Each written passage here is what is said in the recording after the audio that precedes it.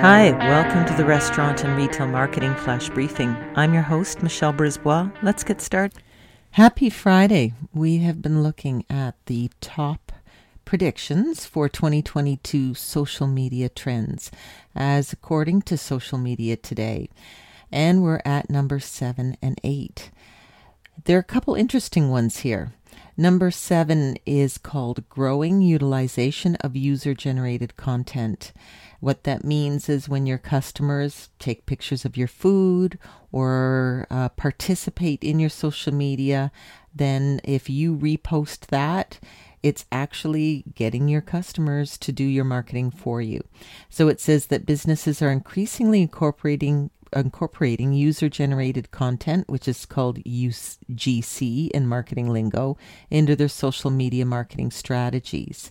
And brands that use user-generated content have a 20% increase in return visitors and a 90% increase in the time that consumers spend on their websites. And UGC images are 81% more likely to convert. It's that social proof. We love to see other happy customers. It makes us feel more confident in participating with the business. Number 8, and this is a cool one, the unbundling of Reddit. And so they point out that years ago, the classified site Craigslist was essentially unbundled into dozens of separate niche verticals.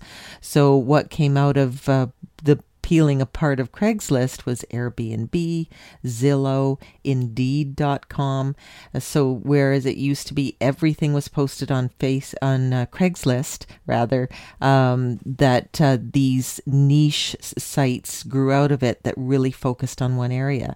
And so they say the same is happening with Reddit. So for example, Discord, which is valued at $3.5 billion, is carved the first big chunk out of Reddit. And the Slack for gaming, it listened to the needs of Leagues of Legends gaming subreddit and grew off the back of that community. So going to see more niche social media sites starting. Good for marketing because then you can really focus on your audience.